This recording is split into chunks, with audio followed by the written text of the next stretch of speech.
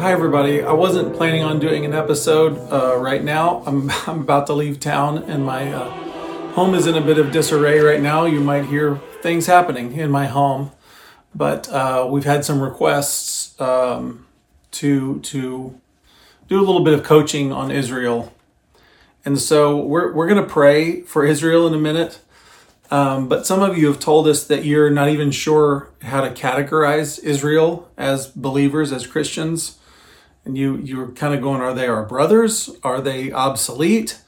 Is Israel just a historical footnote, being no important than like Egypt? Because, Joseph fled there after Jesus was born. So they're like part of the story, but not really important now.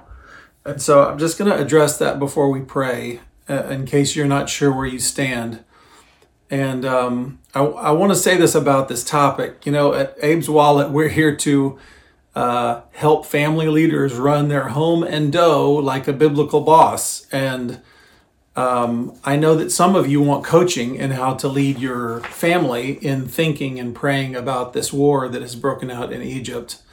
And that's what this post is. I'm going to do minimal editing here. It's obviously a little more rough and ready than normal. And I'll just say to be an Abe's Wallet person, you don't have to agree with my take on Israel or the way that I read the following verses. You do have to want to lead your family in a God-honoring way, and you probably have to have an ambition to prosper financially, but you do not have to see Israel the way that I do. And I hope that's kosher. Ding.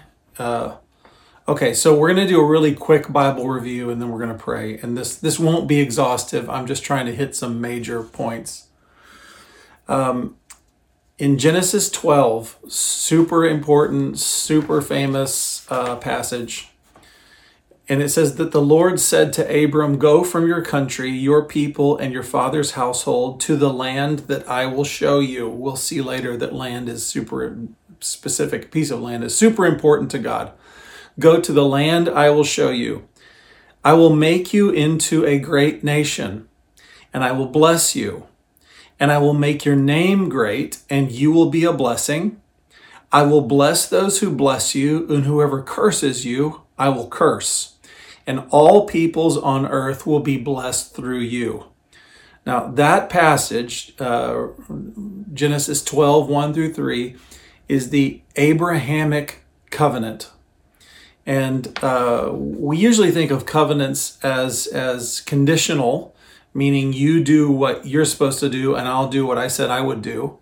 But this is an unconditional covenant. You don't hear anything in there that Abram has to do, I suppose, except leave his country, which he did. And God says, I'm going to do all the rest. We know that it's unconditional because God performed this ceremony 3 chapters later in Genesis 15, and God did all of it. Abram wasn't even conscious during this ceremony, and it was really a promise that God made to himself. That's what this Abrahamic covenant is. And I'll just make a couple of observations about that passage. God made a promise to a family. He identified Abram as, you're going to be the father of this family. You're going to grow so greatly, this family, that it's actually going to be a nation. People won't think of it as a family anymore. They'll think of it as a nation. And he says, he says, I'm going to bless your family, and as an add-on, as a benefit of this covenant, I'm going to bless everyone that blesses you. That puts Abram and his family in a pretty unique position. God later renamed this family. If you remember, God calls himself the God of Abraham, Isaac, and Jacob. Why does he do that? Because he's naming a family line. He's describing this family. You know that family? I'm the God of that family.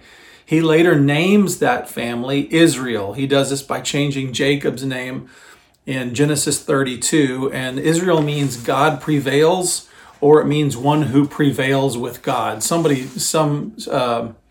translate that as he struggles with God. Well, that covenant was later expanded by God, and it included land. So God says, listen to these words. I will establish my covenant between me and you. This is later in Genesis, and you and your descendants after you throughout your generations. Here it comes, for an everlasting covenant. I have to ask, do we think that God knows what he means when he says an everlasting covenant? To be God to you and your descendants after you. I will give you and your descendants after you the land in which you were a stranger, all the land of Canaan as an everlasting possession, and I will be their God. Now, it doesn't happen in this passage, but in other passages, he actually defines the borders of the land that he was giving to this family. And those borders are actually much larger than the present land that's occupied by what we call Israel. They're actually much larger. So, to say the least, God's eye has always been on this family. He's extremely interested in this family. And as I just read that passage, it's never going to change. It's an everlasting covenant. This Moses covenant, I want to make this point to some Christians who don't understand how this works. The Moses covenant outlined the sacrificial system. That's a different covenant, and it had to do with dealing with sin. That is the covenant that was dissolved by Jesus coming and being, as Hebrews describes him, the once and forever sacrifice. The book of Hebrews is all about describing what Jesus' life and sacrifice does to the Mosaic covenant and how those work together. But the Abrahamic covenant doesn't have anything to do with the sacrificial system, so it's not affected by the life of Jesus. And I hope that doesn't offend you to hear me say that. I'll say it again. The Abrahamic covenant wasn't affected by the life and death and resurrection of Jesus. If you have a hard time believing that, I'll just suggest to you there are many things that God has said and promised that weren't affected by what Jesus did. For instance, the Noahic covenant. He made a covenant with himself for which Noah was the beneficiary when he said, I'll never destroy the earth again by water. That doesn't have anything to do with sin. It doesn't have anything to do with sacrifice. So it was unaffected by Jesus' life and death and resurrection. The Noahic covenant is still in place. Similarly, God made this covenant with Abraham and his family, and he said it's going to be an everlasting covenant for all generations. It doesn't have anything to do with sin. God's just made a covenant with this family, and it includes this land that God outlined. And by the way, just between us, God has the right to give land to whomever he wants. He created the world. And he actually said at that time, he was displacing some various nomadic tribes at the time. And he said, I'm giving you that land. So that happened way, way, way back. Okay. Now non-Jews, us, we are grafted in. We get to piggyback on this story and this covenant that God is telling with this family because we have faith in Yeshua, who God chose to be the savior of that story. And I'm going to keep myself from going on a rabbit trail there. But I'll just say that God describes this family tree as an olive tree, the tree of Judaism, not Judaism. Judaism is a religion that cuts out Jesus. So I'm not talking about Judaism. I'm talking about the Jewish people and Israel. And God describes that family as a tree and says that we get to participate in that tree. And by the way, Yeshua is Jesus's Jewish name, and he lived as a Jewish man, and he's Jewish now. He describes himself in the book of Revelation as the son of David, even in heaven. So that's his identity. I'm sorry if that offends anybody. I'm sorry if that disappoints you, but that's the way it is. Now I'm going to read to you from Romans 11. This is my last passage. Well, it's not quite my last passage. But, okay, Romans 11 says, you Gentiles, this is Romans 11:17. You Gentiles, hello, that's me. being like a wild olive shoot, were grafted in among them, which means God took some Gentiles out in the wild. We're out growing out in the wild, and he grabbed us and he grafted us into a tree. We're supposed to see this picture: roots, trunk, branches, and he grafted us in among the branches. Okay, we need to see that picture. To share with the rich, to share with them the rich root of the olive tree. He says, do not boast over the broken branches. That means the broken branches are those who fell off the tree. A broken branch, they didn't believe in Yeshua. If you had not believed in the Messiah that God promised and that he said would be coming, he said it all the way in Genesis 3. He repeated it in places like Isaiah 58. It said that this Messiah is coming. Further, if you didn't receive him, guess what? You also don't benefit from all of God's favor with this people, all of these promises. This is the tree. This is all the delicious sap that's coming up through the roots of this tree. And God says, don't boast, talking to us, Gentiles, don't boast over the broken branches and exalt yourself at their expense. If you do boast and feel superior, remember that it is not you who supports the root, but the root supports you. So I don't help Jews be more Jewish. It's because of their story that I have hope. See, it's a Jewish story that God made with Abraham, Isaac, Jacob. It's their Messiah that he promised to them. I just get to believe by faith, and I get the benefits of all of those wonderful promises that he made. I'm adopted into this family, as Paul said. Okay, and then finally in this passage, do not be conceited, but rather stand in fear of God. I'm skipping to verse 25 of Romans 11. I don't want you believers to be unaware of this mystery. This is the mystery of the story that I'm telling you right now. So that you will not be wise in your own opinion. Now remember, Paul is writing the book of Romans to Italians. They are Gentiles, and he's trying to describe them the story I'm trying to describe to you. That God has made this, he's got this story he's telling with this family. You can benefit from it. He says, but I don't want you to be unaware of this mystery so that you will not be wise in your own eyes. A partial hardening has temporarily happened to Israel until the full number of the Gentiles has come in. And at that time, all Israel will be saved. Whoa. Just as it is written in Scripture, and he's going to quote from Isaiah 59, the deliverer, meaning the Messiah, will come from Zion. He will remove, that's Israel, he will remove, this land God promises, he will remove ungodliness from Jacob. Again, he's using the word Jacob as a synonym for Israel. Jacob is who he renamed Israel. So this says that the story is we Gentiles, we're born into this story. We were grafted into this branch. And after all of the Gentiles who God wanted to bring in from the foreign parts of the earth, us unclean ones, he wanted to bring us into the family. And there's going to be a moment when the kind of action of the gospel, I always think of the action of the gospel started with Israel.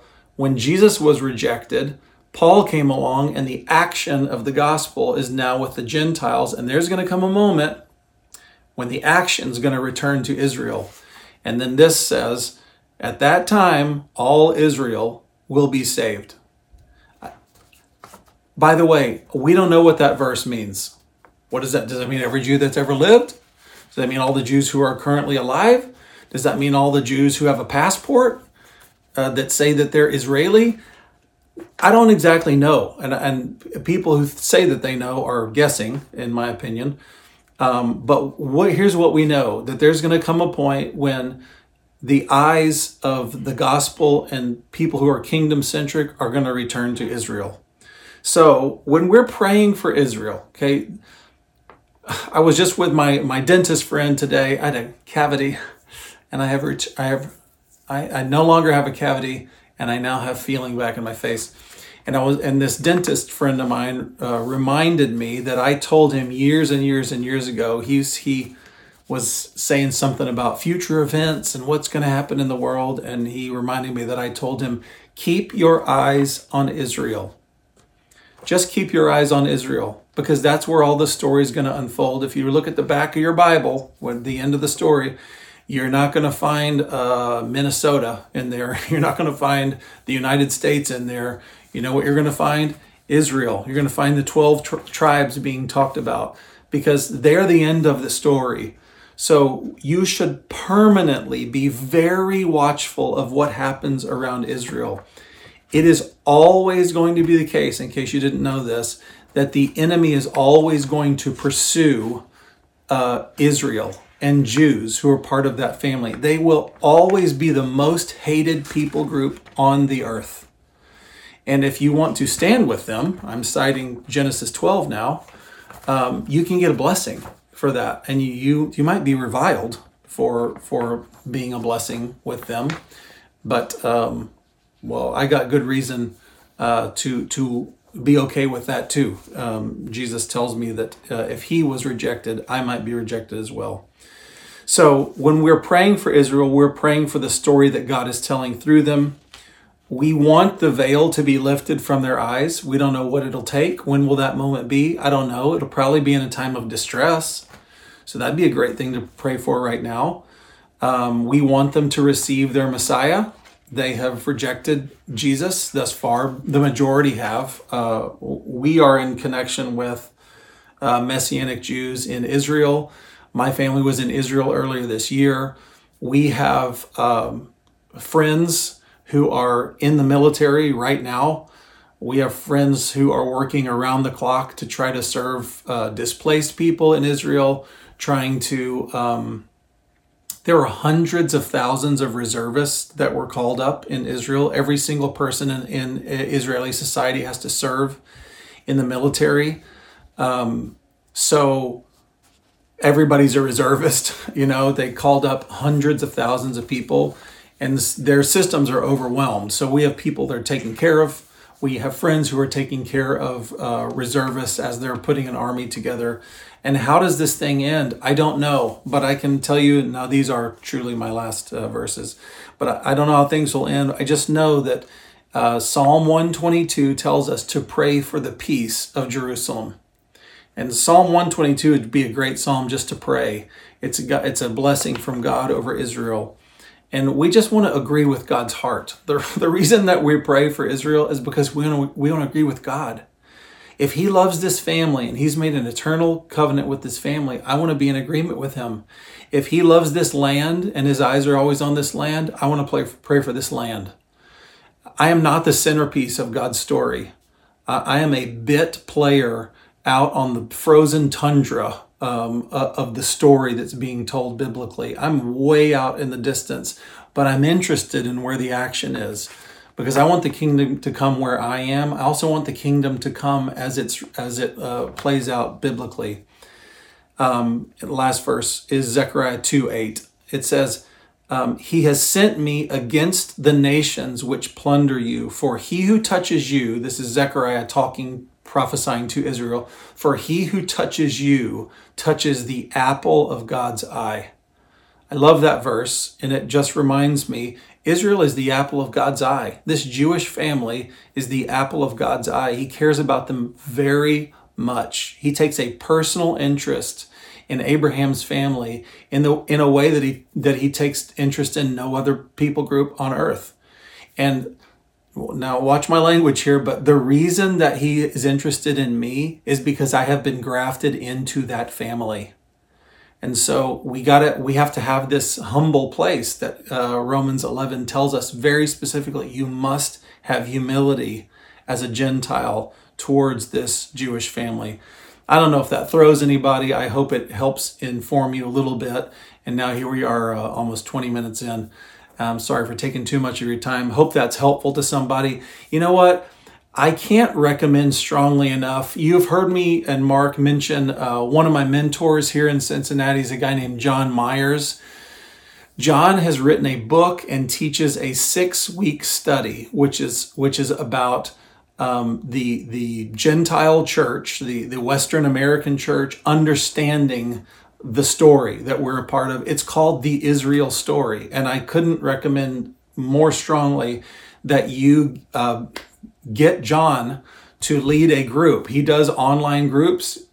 Whatever your Bible study group is, you could take 6 weeks and John would walk you through this amazing study called the Israel story, which I kind of knew some things because of a former pastor of mine from Nashville named Don Finto, who has written awesome books. There's a great book called Your People Shall Be My People, which is a wonderful book that would help orient you as well. But John really, really helped lay foundations for me. I strongly recommend that for you. Okay, enough talking.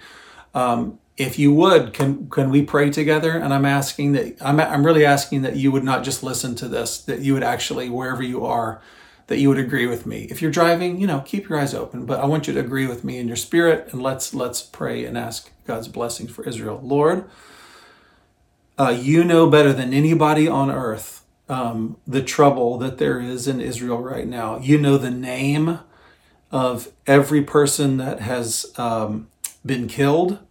You know the name of every injured person that's being cared for inside homes, hospitals, out in fields. If anybody's trapped under rubble right now, you know their names. And I thank you, Lord, that you care so much, that you actually talk about, I'm going to care for you like a mother hen takes care of her chicks, and I'm going to bring you under my wing because I care for you that way. Thank you for your gentle heart toward your people, Lord. And in your sovereignty, I thank you that you chose this family. And it was always going to be the case that they were going to be the most harassed people on earth because they live in occupied territory, meaning the enemy runs the show right now. And he hates them. He hates the apple of your eye, as Zechariah 2:8 refers to them. Lord, I just want to say, I'm with you, Lord. I'm with you. And when your heart goes out to this family that you chose, and you said, I'm going to attach my name to this family. Oh God, my heart goes out to this family. When you say, I love this land, I'm assigning my people to this land. I'm giving them this land. I love this land. Well, Lord, I get real interested in that land too, because you're my king. And so, Lord, we don't know what to pray in many ways when it comes to this war in Israel. What I pray is, our Father, who art in heaven, your name is holy. Your kingdom come, and your will be done on earth as it is in heaven. And I pray for forgiveness, Lord. That's mentioned in the Lord's Prayer. Forgiveness. God, I ask that a spirit of forgiveness would run through Israel, that even while justice is being served and borders are being defended and armies are going to war, that I'm just thinking of individuals who've been attacked, maybe they've lost family members, that there'd be a spirit of forgiveness. Lord, I pray for Palestinians in Israel right now who are trapped, and they probably feel threatened and confused. And I ask, God, that your kingdom would come. I'm asking that it would come in Israel to Jews, that somehow in the midst of horror, you would pull the veil back, and that Israeli Jews would have a revelation about the Messiah. I pray for Arabs and for Palestinians in this area as well. For those who are trapped in Islam, I ask that the veil would be removed for them, Lord, and they might see the hope of their salvation is actually, oh my goodness, kind of unthinkable thing, is actually Jewish, is the Jewish Messiah, and he actually loves me too. And then I ask, Lord, that just as, it said in Genesis 12, you're going to be a blessing to the whole world. Well, obviously, that's because the Messiah came out of this family, and he is a blessing to the whole world. There's an offer and an invitation of salvation through him to the whole world. I ask somehow, Lord, as the whole world watches what happens in the Middle East, what happens in Israel, I ask, God, that your fame would increase and the light of your truth would rise. And those who are seeking would find you, Lord. And those who love truth would hear the truth and know the truth. I ask for people who are shy or afraid, self-conscious of, I don't know, saying I support Israel. God's heart is on Israel. There could be all sort of social stigmas around that, but I just pray for people to be plain. As the days get darker, truth will be crying out in the streets, so says Isaiah. And may we be those people like a city on a hill that cannot be hidden. I pray for hope, Lord, and I pray for peace in Jerusalem. I honestly, I don't even know what I'm praying for when I ask that. I just ask for it, Lord, because you told me to. I ask for peace in Jerusalem, Lord. And I ask for your will to be done. And I thank you that nothing that can ever happen on the world stage will ever change your covenant promises, because you assigned your very name to them, Lord. And the only reason I know who you are and know what the gospel is because you're true to your covenants, Lord. And as 1 Corinthians says, no matter how many you've made, all of your promises are yes in Jesus Christ. We're so grateful for your faithfulness, Lord. We ask you to show mercy and do miracles for the hurting. We ask for you to rise as the morning star. You would rise, that your fame would rise, that your truth would rise, that your mercy would rise.